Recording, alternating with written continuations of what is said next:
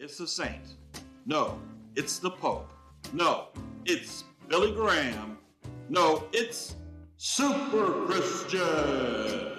Come, Bible girl. We just got saved and we're fresh out of the baptistry. And we're on a quest to survive the world and make it to heaven. And you, young one, are fortunate to learn from me by becoming my sidekick. I know, I'm so excited. Like, holy acolyte! And I've got my Bible, and we're on the don't way worry to about heaven. that right now, because I am Super Christian, and I know what I'm doing. Now follow me, and the next stop is the golden streets of heaven.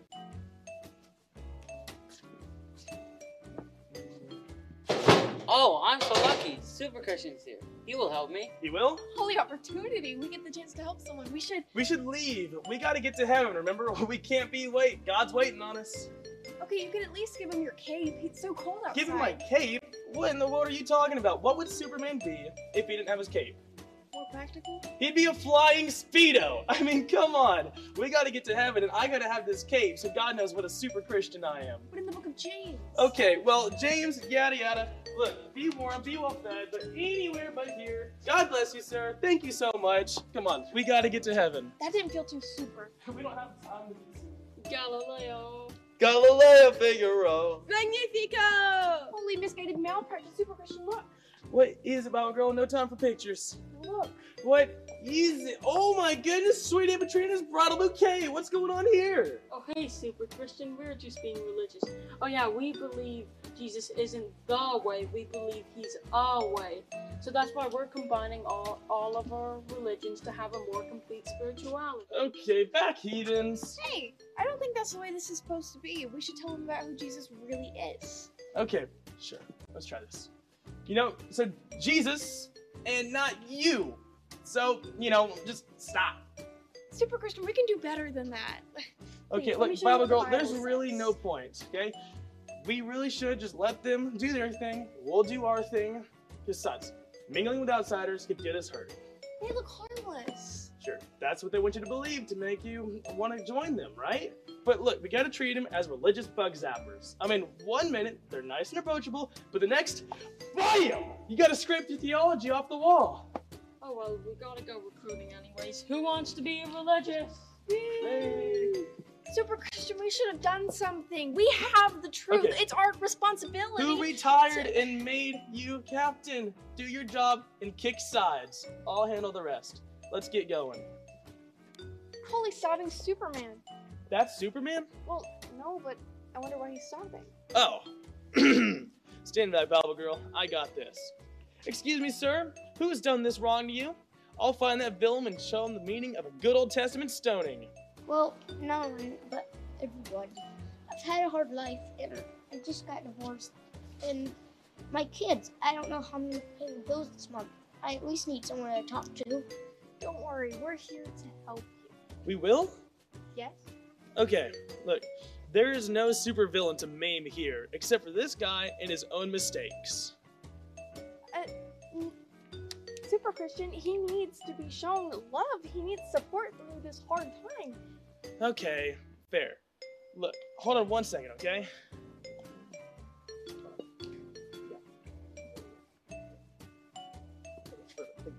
Alright, good news, sir. I just called a preacher I know, and he'll be here soon to help you.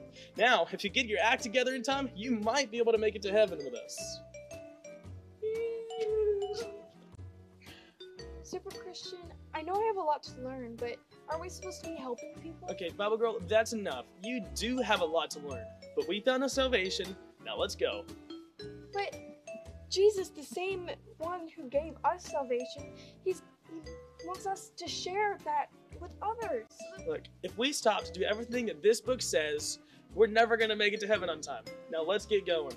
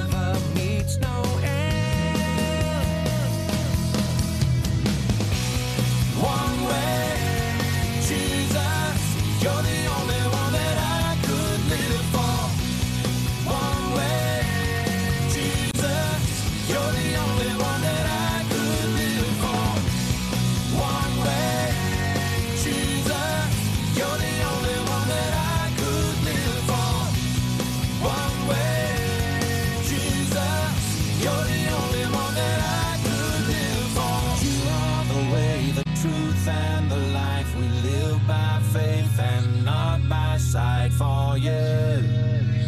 We're living all for you. You are the way, the truth, and the life. We live by faith and not by sight for you. We're living all for you. You are the way, the truth, and the life. We live by faith and not by sight for you. We're living all for you. You are the way, yeah. One way, Jesus. You're the only one that I could live for. One way, Jesus. You're the only one that I could live for.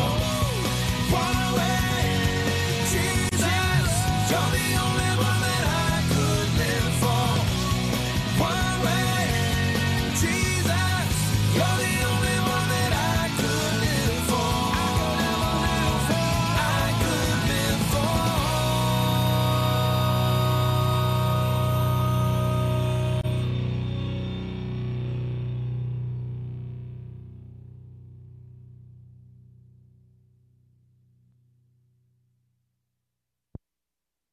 Everyone plays the what if game. What if I won $1 million? Or what if I went into outer space? Or what if I finally asked out that girl I've wanted to all year? Alright, here's all you have to say. Sure that'll work. Yeah, positive. Just go. Alright. Hey, if there were cats falling out of the sky, would you catch me first? Get away from me. I don't want people to think I know you. What if you could get her to say yes? Alright, go up to her and say this. Did it hurt? Did what hurt? When you fell from heaven, did it hurt? Oh, that's gold. Or try this. Are you tired? No, why? Because you've been running through my mind all day. Oh, that's good too. Alright, I'm gonna go do it. Hey, are you tired or hurting in my mind from heaven?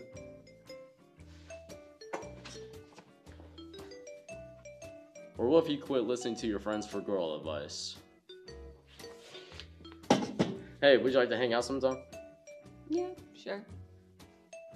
What if we didn't have anything special about us? What if we were just being boring? I can almost touch my tongue to my nose. I can make some mean Kool-Aid. My belly button's an Audi. You know, what if we had great things about us? Like, what if we had superpowers? Yeah, I have the power of being at two places at once. Cool. Yeah, you know the restaurant down in 5th and Main? Yeah. Well, I'm eating some pasta right now, and it is delicious. Wow, that's awesome. You know, I just found that I have a superpower too. I have the power to read minds. Wow. Well, can you tell me one thing about right now? Mm-hmm. You're thinking that I can't read minds. Wow, that's right. That's what I was thinking too. So, do you have a superpower? Yeah. My belly button's an Audi. Some superpowers may be better than others.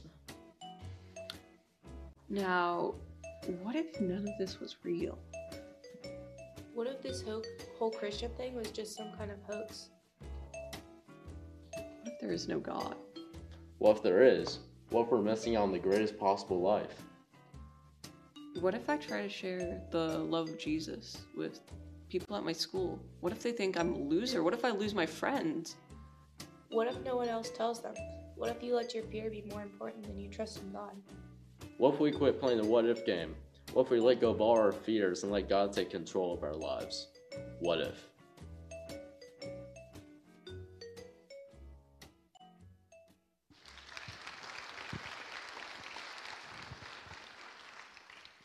Good morning. I'm Mary Catherine. And I'm Abby, and welcome to Youth Sunday.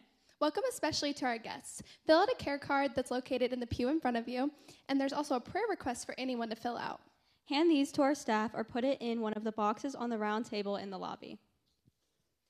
Our next Sewing Hands workshop will take place on Saturday, March 26th from 9:30 a.m. to 1 p.m. in the core activity room. This month, we will be doing a project for Katie Cloys, who is serving on the mission field.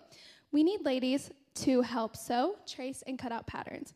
If you'd like to donate to this project, we need flannel, towels, these can be dish towels, and medium-sized safety pins. If you have any questions, please contact Pat Connor or Carla Seltzer.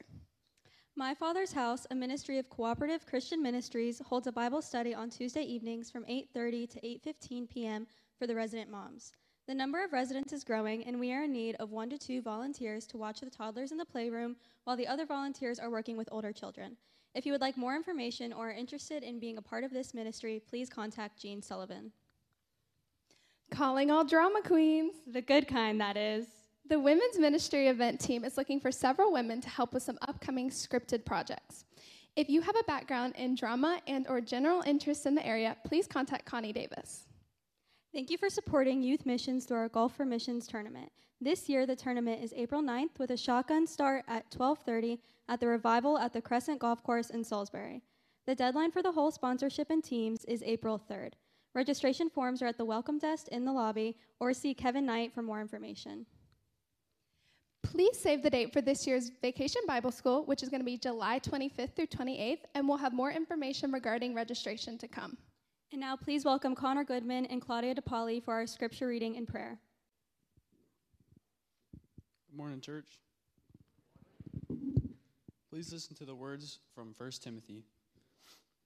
Command and teach these things. Let no one despise you for your youth, but set the believers an example in speech, in conduct, in love, in faith, in purity. Until I come, devote yourself to the public reading of Scripture, to exhortation, to teaching. Do not neglect the gift you have, which was given you by prophecy, when the council of elders laid their hands on you. Practice these things, immerse yourself in them, so that all may see your progress. Keep close watch on yourself and on the teaching. Persist in this, for by doing so, you will save both yourself and your hearers.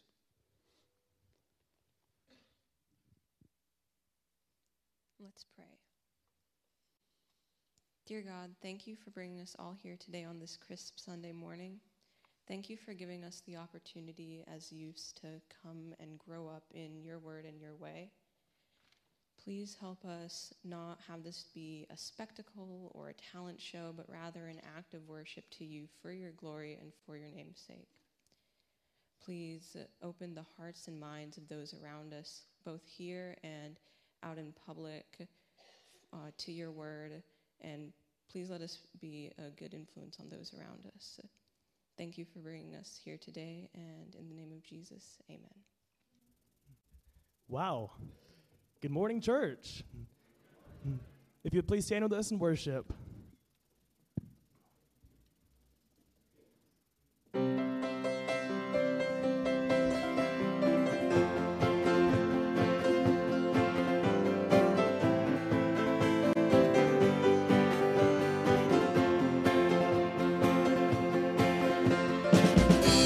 The power of sin and darkness, whose love is mighty and so much stronger. The King of glory, the King above all kings,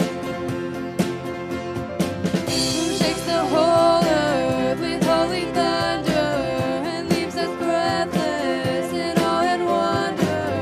The King of glory, the King above all kings. Amazing grace, this is unfailing love, that you would take my place, that you would bear my cross, you would lay down your life, that I would be set free. Oh, Jesus, I sing for all that you've done for me.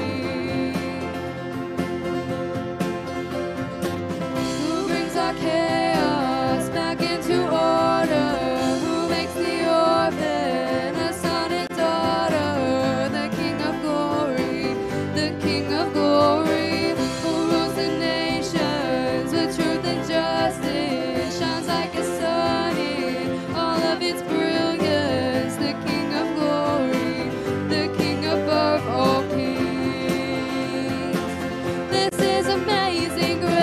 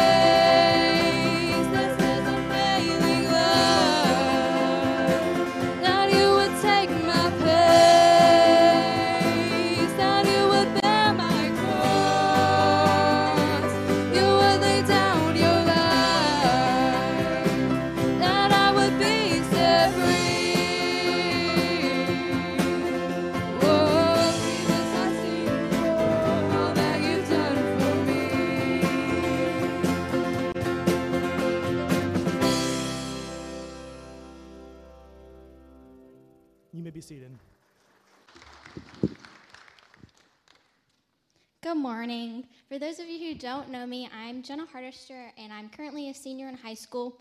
Me and my family have been at Pitts for about 15 years, so I've grown up children's ministry, and currently I'm in the youth ministry. Last Sunday in Sunday school, my teacher, Miss Allison, shout out to you, Miss Allison, she gave us a note card and a pen and asked us to write down a couple of names, people who've had a big impact and influence in our lives. Immediately, the first name I thought of was Kevin Knight, and I also wrote down a few other people, but immediately he was the one that came to my mind. When I entered youth in 6th grade, I was naive, immature, not very serious about my faith at all. But through being in youth, I have grown exponentially in my faith in ways that I could have never seen or imagined. Each week, on Sundays or Wednesdays, Kevin encourages us and challenges us in our faith, encouraging us to look and seek in deeper ways. He encourages us to serve in the church and look for ways to serve and volunteer in different areas of ministry. Kevin is constantly such a big encouragement to so many of our lives. He comes up to you every Sunday, every Wednesday, gives you a high five, hug, fist bump, asks you how you're doing. He's been there in so many different ways in my life. He has come to so many of my volleyball games. He's come and seen me at work, and he's just such a big encouragement in my life. And not many churches would encourage their youth to do Youth Sunday or allow them to serve in so many different ways. When I began homeschooling as a freshman in high school, I had the opportunity to serve at a camp that we go to each summer called Snowbird, and it's not something I would have been able to do if I wasn't homeschooled just because how time worked out. Kevin was such a big encouragement through the application process. I asked him so many questions, and he gave me a good reference, I hope. I can't really see what he wrote down, but I think it was a pretty good one. And he, while I was up there, I was just in so much contact with other youth groups and churches and youth pastors, and I realized that we're so lucky in the youth group and in the church we have. A lot of youth groups were going through like voluntary or involuntary changes in their youth pastor positions, and it caused a lot of division in the church. And a lot of the youth groups were either very small because they were starting out, or they were very small because a lot of the kids had left. And when you look at our youth group, it's very large, and just with the amount of outreach that we do every week and how Kevin is so committed to making sure that we're there every Wednesday, every Sunday, and we're just very committed. It just shows how much he cares about our youth group, and that he doesn't have a very good job, and we don't make it much easier for him because you have such a wide range of ages, and everyone is going through a different stage in their life. And it's something that you're definitely called to, and I'm just so thankful for Kevin and how he just ministers to us every Sunday and every Wednesday and just encourages us. And I definitely accredit to who I am today because of Kevin and the ministry that I've grown up in the youth. I consider Kevin not only my youth pastor, but also one of my closest friends, and I cherish the time that I've spent here in the youth ministry. Thank you.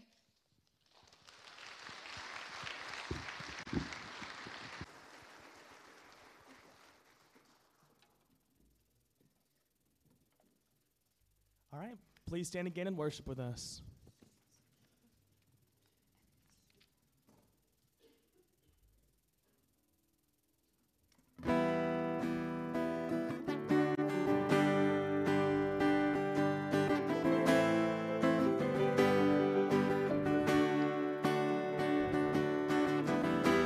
All throughout my history, your faithfulness has walked beside me. The winter storms make a way for spring. In every season, from where I'm standing, I see the evidence of your goodness all over my life, all over my life. I see your promises in fulfillment all over my life, all over my life. Help me remember when I'm weak. The fear will come, the fear will leave.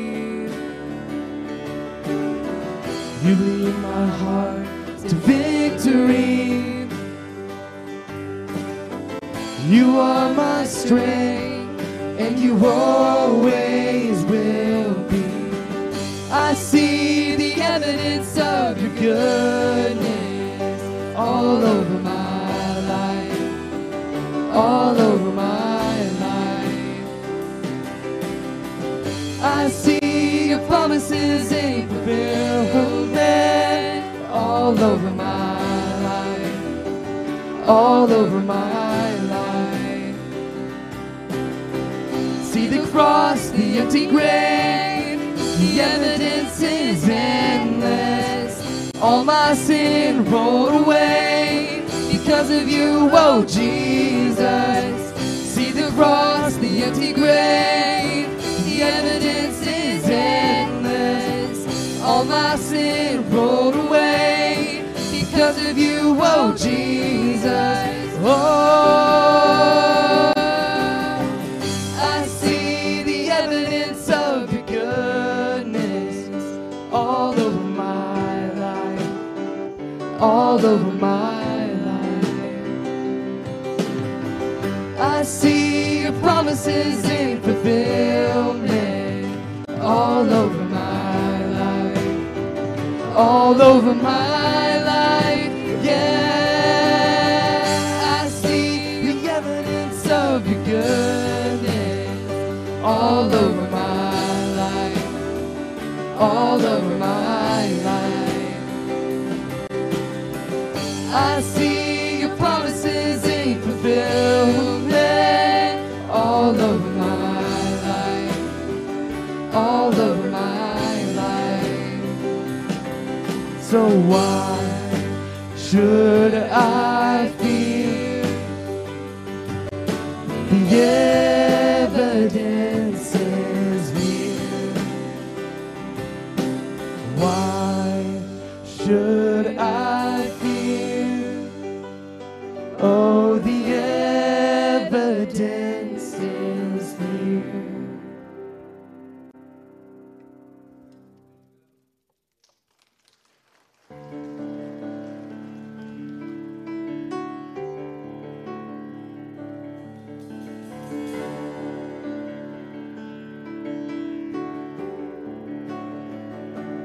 In the darkness we were waiting, without hope, without light, till from heaven you came running.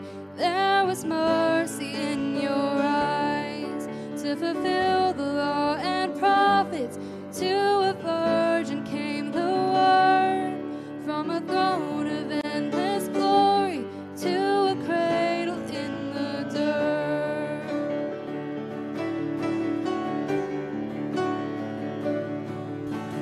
Praise the Father, praise the Son, praise the Spirit, three in one. God of glory, majesty, praise forever to the King of Kings.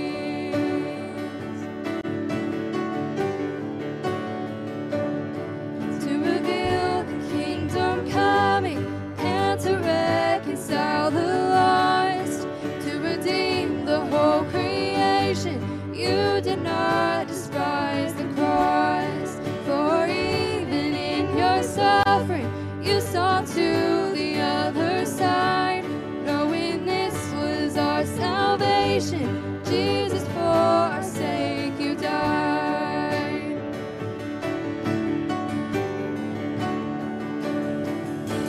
Praise the Father, praise the Son, praise the Spirit, three in one. God of glory, majesty,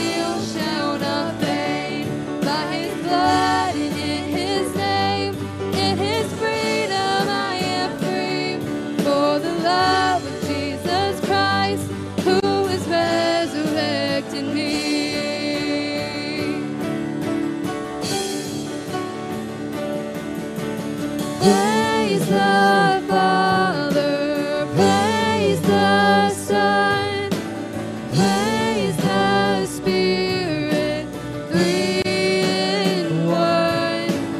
God of glory, majesty, praise forever to the King of Kings. Praise forever to the King of Kings.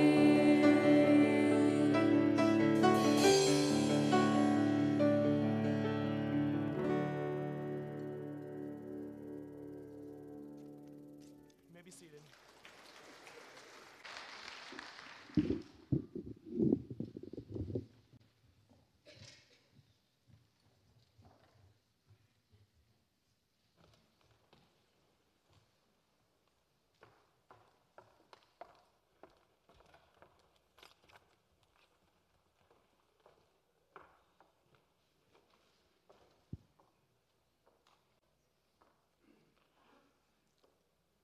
How many people do you think we need to interview today? I don't know. 5 or 6 and we should be good.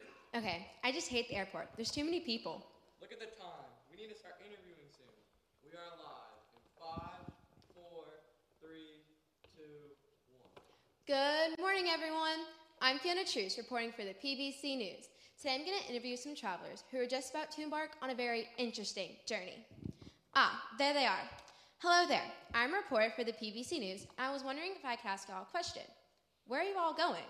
We're heading to the heavenly city, To the place where God lives with his people. full of love and happiness, where it's reported there's no death. Where there's no pain or suffering. It's a beautiful place full of lovely things. I can't wait to get there. Sounds good. Sounds good. What country is this heavenly city in? I don't think I've been there. Oh, this place is quite unlike any ordinary place. Yeah, you have to die before you finally reach it. Oh, that does sound strange. Are there lots of different ways to get there? Oh, yes, lots of different ways. Oh no, that's not true. God gives us a book that explains the way. It seems like we have a bit of a difference of opinion here. Makes good TV, you know, when there's a bit of a fight. Okay, perhaps I could speak to you all individually and find out a little bit more of how you planned to this amazing place you've all been talking about. Well, madam, you were one of those who said there are lots of ways to get to the heavenly city. Can you tell me how you plan to get there? Sure. I think that as long as I live a good life, don't do anything really wrong, keep my nose clean, and do a bit of volunteer work, then I'm guaranteed entry into the heavenly city. Is that what it says in the book? Oh no, I don't bother with the book. I believe that if you do enough good things, you can earn your way into the heavenly city. Well, thank you very much for speaking to me. I won't hold you up any longer. All the best in your path of good works. I hope you find your way to the heavenly city. Can you tell me how you're going to get to the heavenly city? Well, I'd say we're pretty spiritual people, you know? I go to yoga classes every week, and I'm really into my horoscopes. Yeah, and I enjoy meditating, emptying my mind, so I guess that's how we'll get there. Is that what it says in the book? Oh, no, we don't really bother much with the book. We believe that all spiritual paths will lead to the heavenly city. Well, thank you very much for speaking to me. All the best in your path of pick and mix spirituality. I hope you find your way to the heavenly city. Can you tell me how you're going to get to the heavenly city? Sure, I'm just gonna do what I want to through my life. You know, you only live once. I believe that when I die, God's just gonna let me into his heavenly city. It's as simple as that. Is that what it says in the book? Oh no, I don't bother with the book. I believe that God's loving, so he'll let us all in, whatever we do. Well, thank you for speaking with me. All the best in your path of I'll do it my way. I hope you find your way to the heavenly city. Can you tell me how you're going to get to the heavenly city? Oh, I don't really know. I guess I'll just do it the same way as my friends so we can all get in together. Is that what it says in the book? I don't really bother with the book. I just believe what my friends say is true. Well, thank you very much for speaking to me. All the best in your path of I'll follow the crowd. I hope you find your way to the heavenly city. Can you tell me how you're going to get to the heavenly city? Yes, of course. The one who created the heavenly city gave us his book that tells us the truth of how to get there, so we're going to follow its instructions. That sounds very sensible. What is the book called? It's called the Holy Bible, and we believe it has everything we need in it for the journey. Like how it says in Romans 10:9, if you confess with your mouth that Jesus is Lord and believe in your heart that God raised him from the dead, you will be saved. Well, all the best in your path of I'll be guided by the book. I have a feeling you'll find your way to the heavenly city. So, some differences of opinion here today, but the big question seems to be, can you make up your own path to the heavenly city, or is the truth in the book? Fiona Truce in Concord, reporting for the PBC News. And that is a wrap. Nice job. Hey, could you tell me more about that truth thing? Yeah, I'd love to.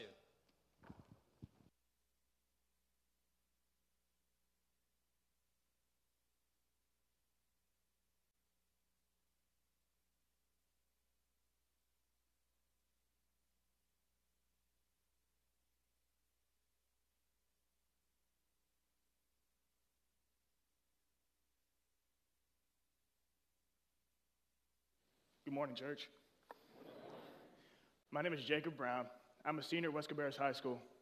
I will be attending Western Carolina University in the fall, where I plan to double major in criminal justice and emergency and disaster management. This morning, we will be looking at Exodus 3, 1 through 15, and Exodus 4. I'll be covering the first half of the scripture, and then Brendan will come up and finish. So I grew up here at Pitts, and somewhere between the preschool department and children's worship with Miss Jennifer, I remember hearing the story. But the interesting thing is, though the stories in Scripture are familiar, God teaches us something new every time we study it. I imagine the story of Moses is familiar to many of you too, so let's get some background before we get started. In the end of the book of Genesis, Joseph was sold into slavery by his brothers. Then a great famine took place in the land. Joseph grew in favor with the Pharaoh and was a very respected man. To save his family from the famine, Joseph invited his brothers to live with him in Egypt. Their family prospered there. They were the descendants of Jacob, who was also called Israel, and that's why these people were called Israelites. After many years, Joseph and his brothers died, but their family continued to grow. In Exodus 1, we learn that there were so many Israelites that the new Pharaoh saw them as a threat. He saw the growing Israelite population, approximately 120,000, and convinced the Egyptians that the Israelites were going to take over. Pharaoh made a decree that made the Israelites slave to the Egyptian people. Years passed, and the Israelites continued to be mistreated, and their lives were increasingly difficult. Meanwhile, an Israelite family had a new baby boy. It was not great timing, since the Pharaoh had just commanded that all Hebrew boys should be put to death. His mother hid him in their home for a few months, but could no longer keep him hidden. To save the baby, his mother made a plan. With the help of their daughter, Miriam, they placed their son in a reed basket, and Miriam took her baby brother to the bank of the Nile and sent him off. Miriam watched as he floated down the Nile to the place where the Pharaoh's daughter and her friends bathed. There, near the palace, the baby was found and pulled from the water by the princess. Yes, the Pharaoh's daughter. Since the baby still needed someone to care for him, Miriam offered to help the princess find a Hebrew woman to be his nurse. So this child, who was supposed to be killed, became a prince in the Pharaoh's house. And he was raised by his Hebrew mom and the Pharaoh's daughter, who named him Moses, which, by the way, means plucked from water. The story continues in Exodus 2. Moses was raised as a prince, and from his perspective, he was royalty. From the outside, it seemed as if he had the perfect life. In some ways, it sounds like some of us. We have it all. As seniors, we're the big guys on campus. But even in this room, we have kids who seem to have the cat by the tail. Connor Goodman, he's a wrestler who placed at the state championship. Trust me, you don't want to be on the mat with him. Abby and MK are competing for top in their class. Brennan is an all-state football player. Connor Inslee can play a guitar like nobody's business. And let's face it, me and Ryan are the life of the party. I mean, being a senior is a big deal, but the sad thing is, it doesn't last forever. And we don't know what our futures may hold. College, jobs, military service, and adulting. Change is on the way for us. Moses must have felt a little bit like this, like a crisis of identity was on the way. It is no doubt that early on in Moses' life, he struggled with his identity. You see, he knew his caretakers were his biological mother and sister, who like him were Hebrews, the same people that were slave to his adopted family. Meanwhile, he had money, fame, and all the toys a kid could want. But in reality, he was struggling to find out who he really is. Moses had the same conflicts as many of the young people today, especially our seniors. We are being faced with a brand new chapter in our lives, all while we're trying to figure out who we really are. But I am thankful because we are centered by the Scripture. It tells us who we are God's children, and that's all that really matters. Now let's get back to the story. In Exodus 2, 11 through 14, we see how Moses' life is about to change. Starting in verse 11. One day, after Moses had grown up, he went out to where his own people were and watched them at their hard labor. He saw an Egyptian beating a Hebrew, one of his own people. Looking this way and that and seeing no one, he killed the Egyptian and hid him in the sand. The next day, he went out and saw 2 Hebrews fighting. He asked the one in the wrong, "Why are you hitting your fellow Hebrew?" The man said, "Who made you ruler and judge over us? Are you thinking of killing me as you killed the Egyptian?" Then Moses was afraid and thought what I did must have become known. Eventually, the Pharaoh caught wind of what Moses had done and called for him to be killed. Moses escaped the Pharaoh's punishment and fled Egypt, eventually arriving in Midian. When Moses got there, he met a good Jewish girl named Zipporah and eventually married her. He worked as a shepherd for his father-in-law. His father-in-law was Jethro, the priest in that area. Jethro was a man of great wealth. Even though Moses is a shepherd, we can see that it really isn't roughing it. He is married into a very well-off family. One day, Moses is out in the field watching the flock, and that is where our text for today begins. Please open your Bibles to Exodus 3 and stand for the reading of God's Word.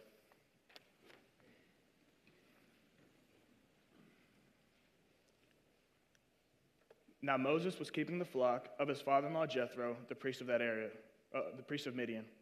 And he led his flock to the west side of the wilderness and came to Horeb, the mountain of God. And the angel of the Lord appeared to him in a flame of fire out of the midst of a bush. He looked, and behold, the bush was burning, yet it was not consumed. And Moses said, "I will turn aside to see why this great sight, why the bush is not burned."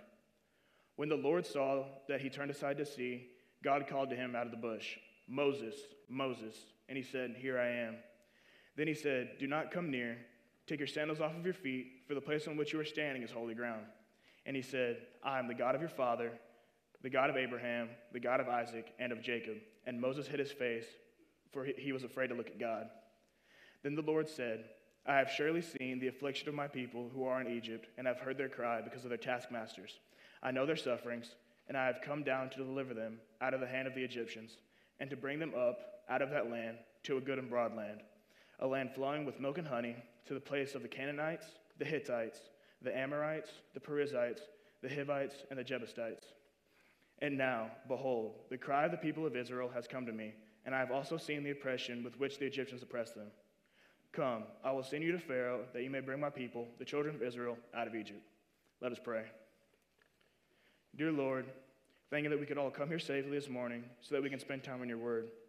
Speak through me this morning so that your message may be told. In your name we pray. Amen. You may be seated.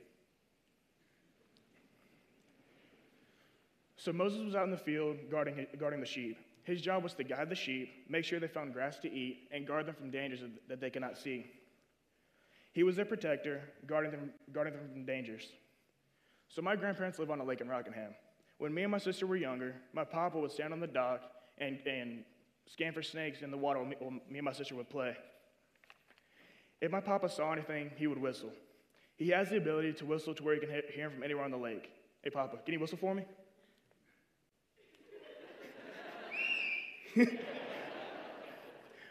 When Gracie and I heard that, we knew not to ask any questions and to get out of the water. He kept us safe, just as Moses is keeping Jethro's flock safe. So when Moses saw something out of the corner of his eye on fire, it caught his attention. He came closer and realized that there was a bush on fire, but it was not being burned up. And then God calls to him from the burning bush. Guys, this isn't the only instance in which God uses fire to appear to his people. The idea of God's presence in the form of fire happens in both the New and Old Testament. First, God guides the Israelites through the wilderness as a pillar of fire in Exodus 13:21. In Acts 2:3, the Holy Spirit comes down as tongues of fire during Pentecost. Fire is a powerful element due to its destructive capabilities. But church, fire isn't just destructive. Fire can cleanse and mold. Blacksmiths use a forge to superheat metal to mold it into the desired shape. They then use fire again to normalize the metal to get all the weaknesses out of the sword. So God used fire to speak to Moses. This fire got his attention, drew him in, and is a catalyst for change in Moses' life. Guys, fire strengthens, and that is what we see happening to Moses in this scripture. Did you know that Exodus 3:5 is the first time the word holy is used in scripture? One of the characteristics of God is his holiness. God's holiness is revealed in his power and in our weakness.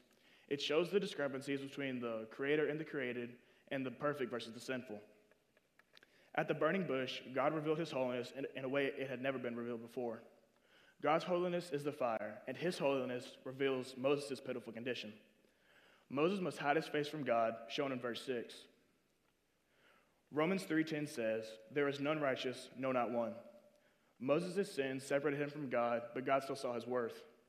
We are like Moses in this sense. We are unrighteous and unworthy of God's grace, but he looks past all of our sin because of Jesus' sacrifice on the cross. When God sees us, he sees Jesus, and that is why he sees us as worthy. In Hebrew, when a word is said twice, it is meant to emphasize the point. For example, in verse 4, God calls out from the bush, "Moses, Moses." And again in John 3:5, when Jesus says, "Verily, verily." Like most of your parents, when my mom wants to make sure I hear what she's saying, she calls my name, "Jacob Daniel." And when I hear my middle name, I know she means business. That's what God is saying to Moses.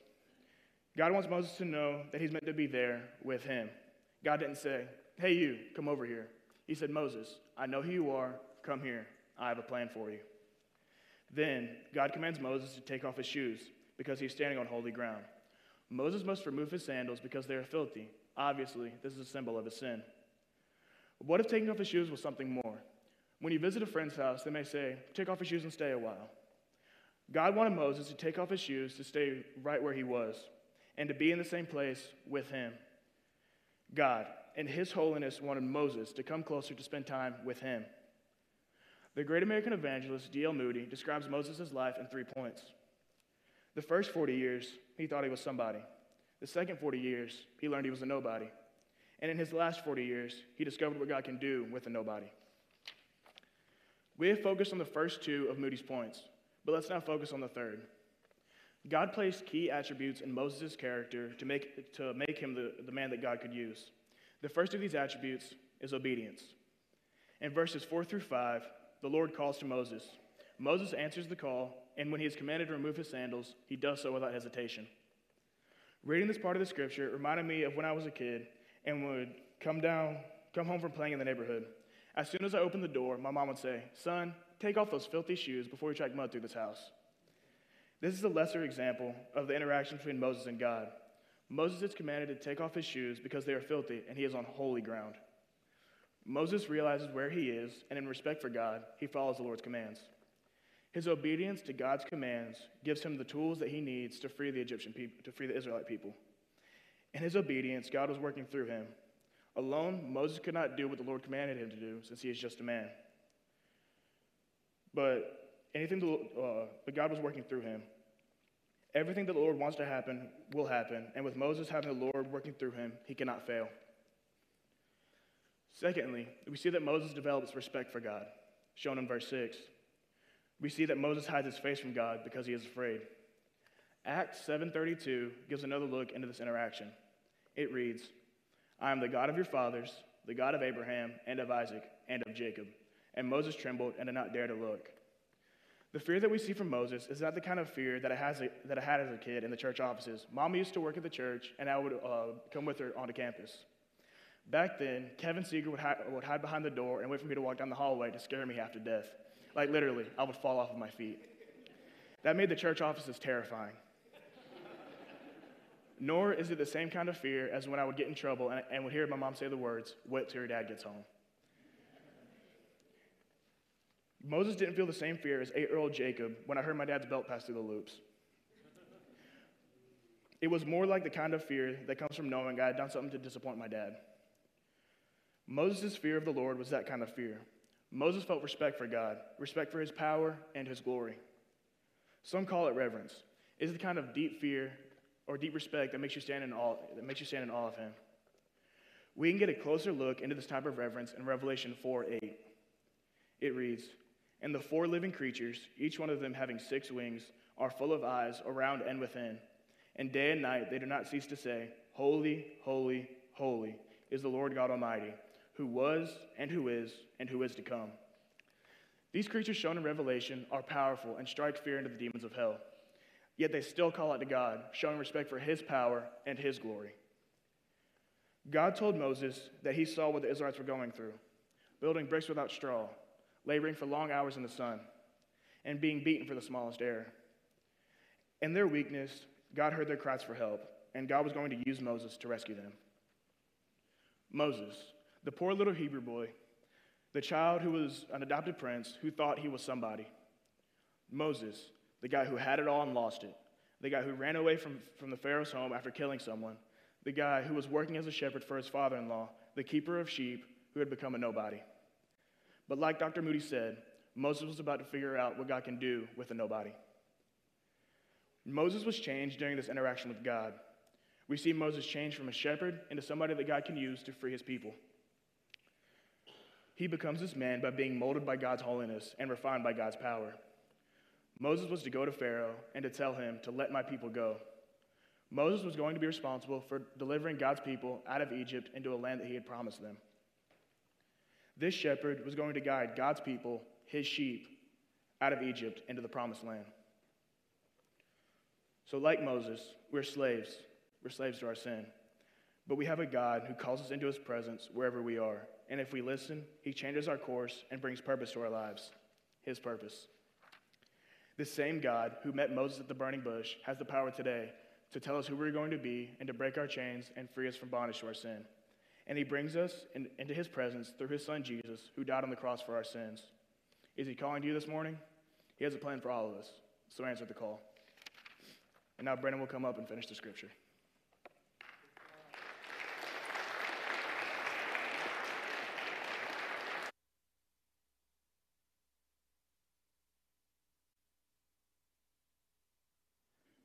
Good morning. My name is Brennan Jones. I'll be picking up where Jacob left off with the idea that Jesus empowers us. I'll be reading from Exodus 3, 11 through 10, and Exodus 4, 10 through 17. While you take a minute to find that in your Bible, I'll tell you a little bit about myself. I'm a senior at Mount Pleasant High School, and I'm very involved in sports and FCA. FCA is Fellowship of Christian Athletes, so it gives kids that are involved in athletics at school the opportunity to spread the gospel at school. However, some of you might know me better from seeing me run around trying to keep up with Robbie Jones, my dad, because if any of you know anything about him, he's the fastest walker on the face of this earth, and you're never going to keep up with him in an airport. Recently, I committed to Mars Hill University to play football, and I plan to study integrated health sciences in hopes of becoming a physical therapist. Now let's look at Exodus 3 and begin reading. I'll begin in verse 10. In verse 11. But Moses said to God, "Who am I that I should go to Pharaoh and bring the children of Israel out of Egypt?" He said, "But I will be with you, and this shall be the sign for you, that I have sent you when you have brought the people out of Egypt. You shall serve God on this mountain." Then Moses said to God, If I come to Israel and say to them, "The God of your fathers has sent me to you," and they ask of me, "What is his name?" what shall I say to them? God said to Moses, "I am who I am." And he said, "Say this to the people of Israel, I am has sent me to you." God also said to Moses, "Say this to the people of Israel, the Lord, the God of your fathers, the God of Abraham, the God of Isaac, and the God of Jacob has sent me to you. This is my name forever, and thus I am to be remembered throughout all generations." Now let's look at Exodus 4, beginning in verse 10. But Moses said to the Lord, "O my Lord, I am not eloquent, either in the past or since you have spoken to your servant, but I am slow of speech and of tongue." Then the Lord said to him, "Who has made man's mouth? Who makes him mute or deaf or sing or blind? Is it not I, the Lord? Now therefore go, and I will be with your mouth and teach you what you shall speak." But he said, "O my Lord, please send someone else." Then the anger of the Lord was kindled against Moses. And he said, "Is there not Aaron, your brother, the Levite? I know that he can speak well. Behold, he is coming out to meet you, and when he sees you, he will be glad in his heart. You shall speak to him and put the words in his mouth, and I will be with your mouth and with his mouth, and will teach you both what to do. He shall speak for you to the people, and shall be your mouth, and you shall be as God to him. And take in your hand this staff in which you shall do these signs." Jacob ended about talking about how we have power in Jesus.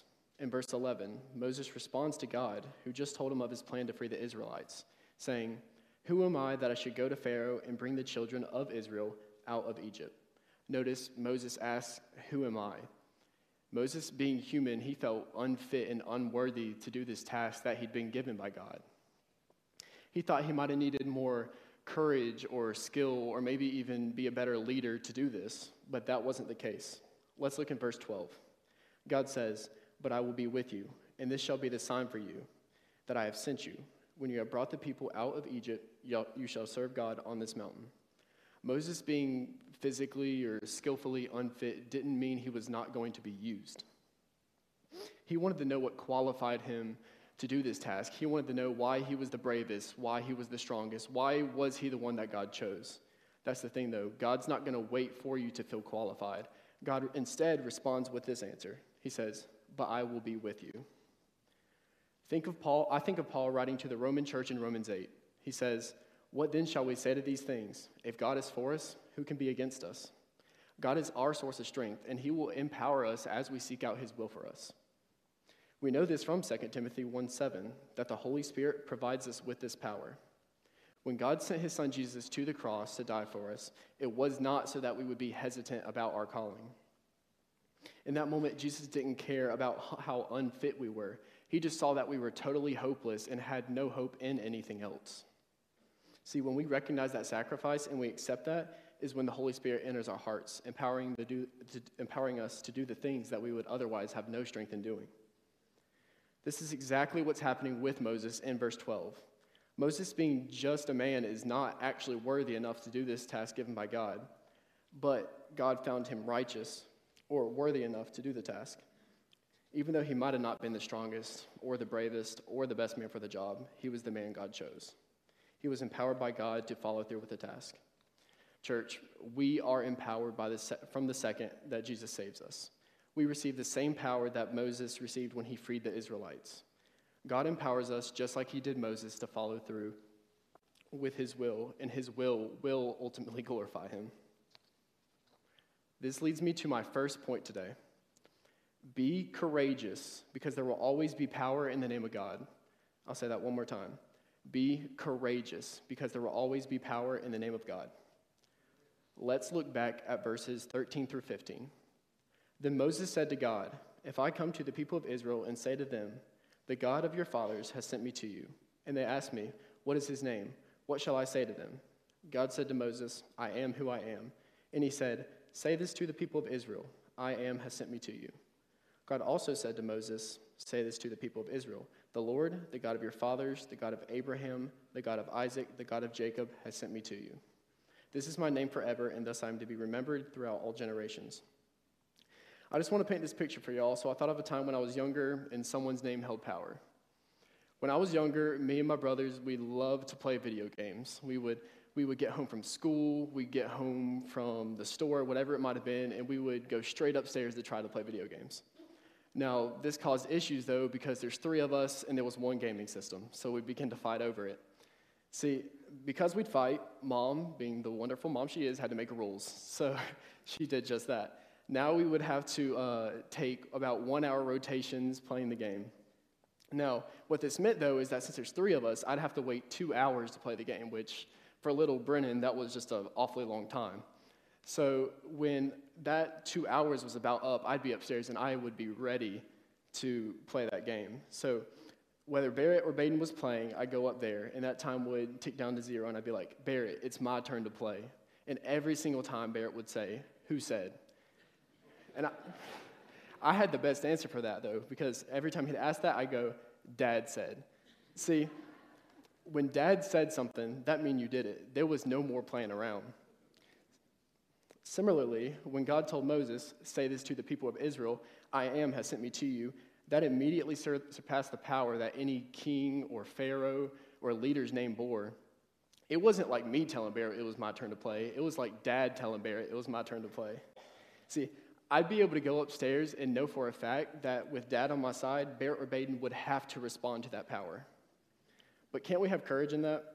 We know that wherever we go and whatever path we're on, God's on our side and his name holds that power. The same God who spoke to Moses through a burning bush can speak to you. The same God who spoke all of creation into existence is with you. Listen to 1 Chronicles 29:11. It says, "Yours, O Lord, is the greatness and the power and the glory and the victory and the majesty. For all that is in the heavens and the earth is yours. Yours is the kingdom, O Lord, and you are exalted as head above all." His authority isn't just over Christians who believe that he walked this earth, died, and was resurrected on the third day. No, his authority is over everyone and everything. See, whatever might rise up against us, or whoever might rise up against us, we have power over that because God is greater than that. Look at God's response to Moses in verses 20 through 21. So I will stretch out my hand and strike Egypt with all of the wonders that I will do in it. After that, he will let you go. And I will give this people favor in the sight of the Egyptians, and when you go, you shall not go empty. God verbally assured Moses that everything was going to work out as planned. He was physically telling him that, but like us, Moses doubted. See, even though God was telling him that, he still lacked courage. Do y'all know what courage is defined as? Courage is defined as the ability to do something that frightens one. Y'all, Moses was scared, probably as scared as I am right now. See? He was trying to come up with every excuse he could so that he would not have to go into Egypt and face Pharaoh. Look in chapter 4, verse 10. Moses says, "O my Lord, I'm not eloquent, either in the past or since you have spoken to your servant, but I am slow of speech and of tongue." Moses is being scared. He's coming up with excuses as to why he should not have to go into Egypt and face Pharaoh. He thinks maybe since he can't speak very well, he should get a pass.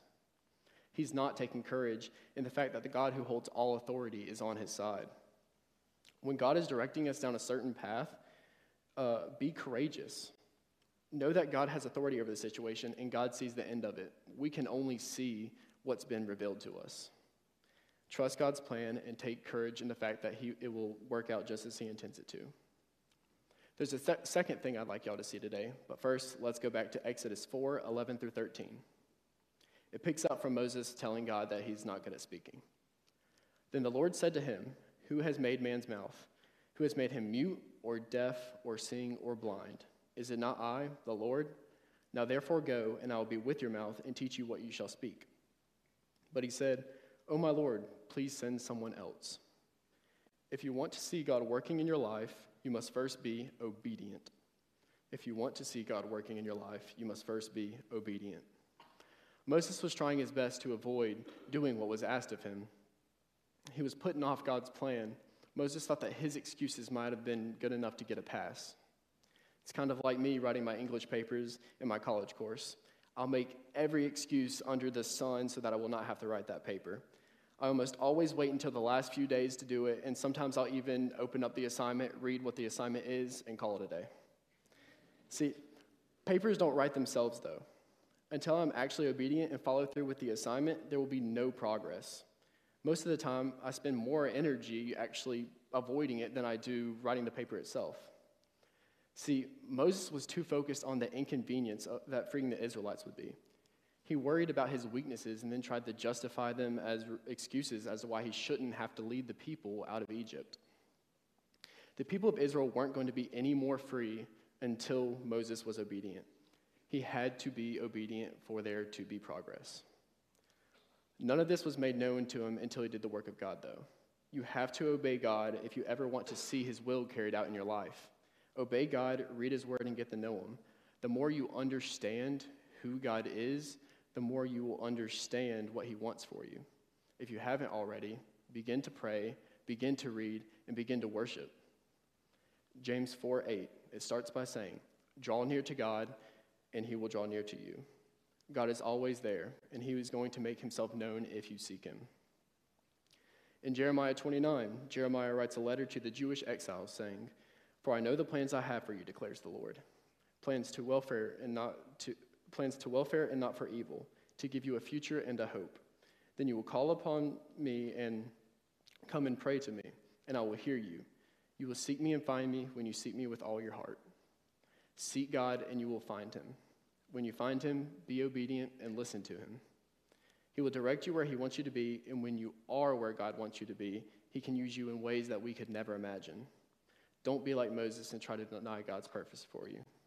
Be obedient. Now, let's go back to Exodus 4, 14 through 17 for the third and final point today. Starting in verse 14. Then the anger of the Lord was kindled against Moses, and he said, "Is there not Aaron, your brother, the Levite? I know that he can speak well. Behold, he is coming out to meet you, and when he sees you, he will be glad in his heart. You shall speak to him and put the words in his mouth, and I will be with your mouth and with his mouth, and will teach you both what to do. He shall speak for you to the people, and he shall be your mouth, and you shall be as God to him. And take in your hand the staff with which you shall do these signs. The point is, accept that God will use you. Accept that God will use you. We just saw how Moses tried to avoid God telling him that he was going to go into Egypt. He could have tried to fight God all day on it, but it does not change the fact that what God wanted to happen was going to happen. I think sometimes that we forget that God can use us in big and small ways. We like to sit back and think that we're second string, like there's plenty of pastors, there's plenty of missionaries out there to do the work of God, right? Like I don't have to do much. That's not how it works, though. From the second we accept the hope that Jesus gave us, and the Holy Spirit enters our hearts, we are off the bench. Everyone who truly has God in their heart is first string. He already has his plan for you. I have one more story that I think goes pretty well with accepting. That being said, most of you know that here at the church we have a men's basketball league. I started playing in the league when I was 16, and I played on my dad's team, but I always wanted some of my friends to play with me. One friend specifically, Connor Goodman. I would try to get him to play every year, but he had to wrestle, understandably, and so he couldn't play until this year. But now that he is playing and he's on my team, I decided to give him a little bit of advice. I said, hey, listen, it's a men's league and it gets competitive, but at the end of the day, it's just a church league, and don't just shoot around, be loose, okay? And I told him that going into week one, and we began to play in week one. So Connor gets in the game, and he runs up and down the court a couple times and doesn't really do anything. Like, he doesn't shoot, just plays a little bit of defense. So I go to him after the game, I'm like, hey, you can be loose, you can just play. See, I don't think he'd accepted the fact that he could just, be loose and play. Well, I told him that, and I told him to shoot, and week 2 came around. Well, I'm dribbling the ball in the left corner, and I see Connor standing at the top of the key, and I pass it to him. Now, when I pass it to him, he backs up to about half court. Now, I know I told him to shoot, but I didn't expect him to listen standing at half court. Connor shot the ball, and I kind of looked at it thinking, what in the world was that? But I was happy he shot. When Connor accepted that the team could use him, he was more effective than his week 1 performance. God is going to use you. If you accept that, you will see the results of it. Now, if you don't acknowledge that God's going to use you, like week 1 of Connor playing, it's not going to be smooth sailing. He was in the game, yet totally ineffective. When reading Exodus, Moses was in the game all along. But until he accepted that what God was telling him was going to happen, there was no productivity. Accept that God is going to use you. So far, we've looked at 3 characteristics in Moses' life where he either succeeded or failed: courage, obedience, and acceptance. Let that remind us that in our lives, there's going to be obstacles that try to keep us from remaining faithful to God. Yet there is a bigger picture this morning that we need to look at. After Moses spoke with God and accepted that he would be sent into Egypt, there was much more to come that he did not see. In Exodus 7 all the way through Exodus 10, there were plagues sent out against all of Egypt. The Nile was turned into blood. Locusts were sent all throughout the land. And hail and thunder was released across the whole nation. However, in between every plague that God put Egypt through, Pharaoh's heart was hardened by God, and he refused to let the Israelites go. Moses continuously returned to Pharaoh, and he would plead with him to let the people go, but it would not happen. Think about how much God was testing Moses' courage that he had in him, even how faithful he'd have to remain in this process. This is just one example of the trials he had to face. Then we see the people of Israel being freed from the land of Egypt in Exodus chapter 12. Verse 51, it says, "And on that very day, the Lord brought the people of Israel out of the land of Egypt by their hosts." The people were let out of Egypt by Pharaoh, and although that might have seemed like the end of it, it wasn't. In Exodus 14, Pharaoh changes his mind, and he regrets his decision to let the Israelites go. He begins to chase them. Verse 9 says, "The Egyptians pursued them, all of Pharaoh's horses and chariots and his horsemen and his army." As if dealing with Pharaoh wasn't enough, now he's running from Pharaoh's army, and he's cornered by the Red Sea. This might have seemed like the end of it, but God had a plan. God commanded Moses to stretch out his hand, and the sea was split. See, God was going to deliver the Israelites from Egypt. and he did just that. I'd like to wrap up things by focusing on what I really want y'all to see today. Notice that this story in Exodus is a clear depiction of our deliverance from sin. You see, in this story, we are the Israelites who deserve freedom, who did not deserve freedom from the power that imprisoned us. We were lost and hopeless, but we were delivered. Just like Moses delivering the Israelites, Jesus delivers us from our bondage to sin. Jesus didn't lack courage or fail to obey. He did everything perfectly. In this story, Jesus is the better Moses. While Moses failed to be courageous with God on his side, Jesus displayed the ultimate act of courage. Luke 22:42, it says, "Father, if you are willing, remove this cup from me. Nevertheless, not my will, but yours be done." Jesus was courageous enough to endure the cross, knowing that there was no other option for us. While Moses was not immediately obedient, he tried to work around his situation. Jesus displayed the perfect example of obedience to the cross.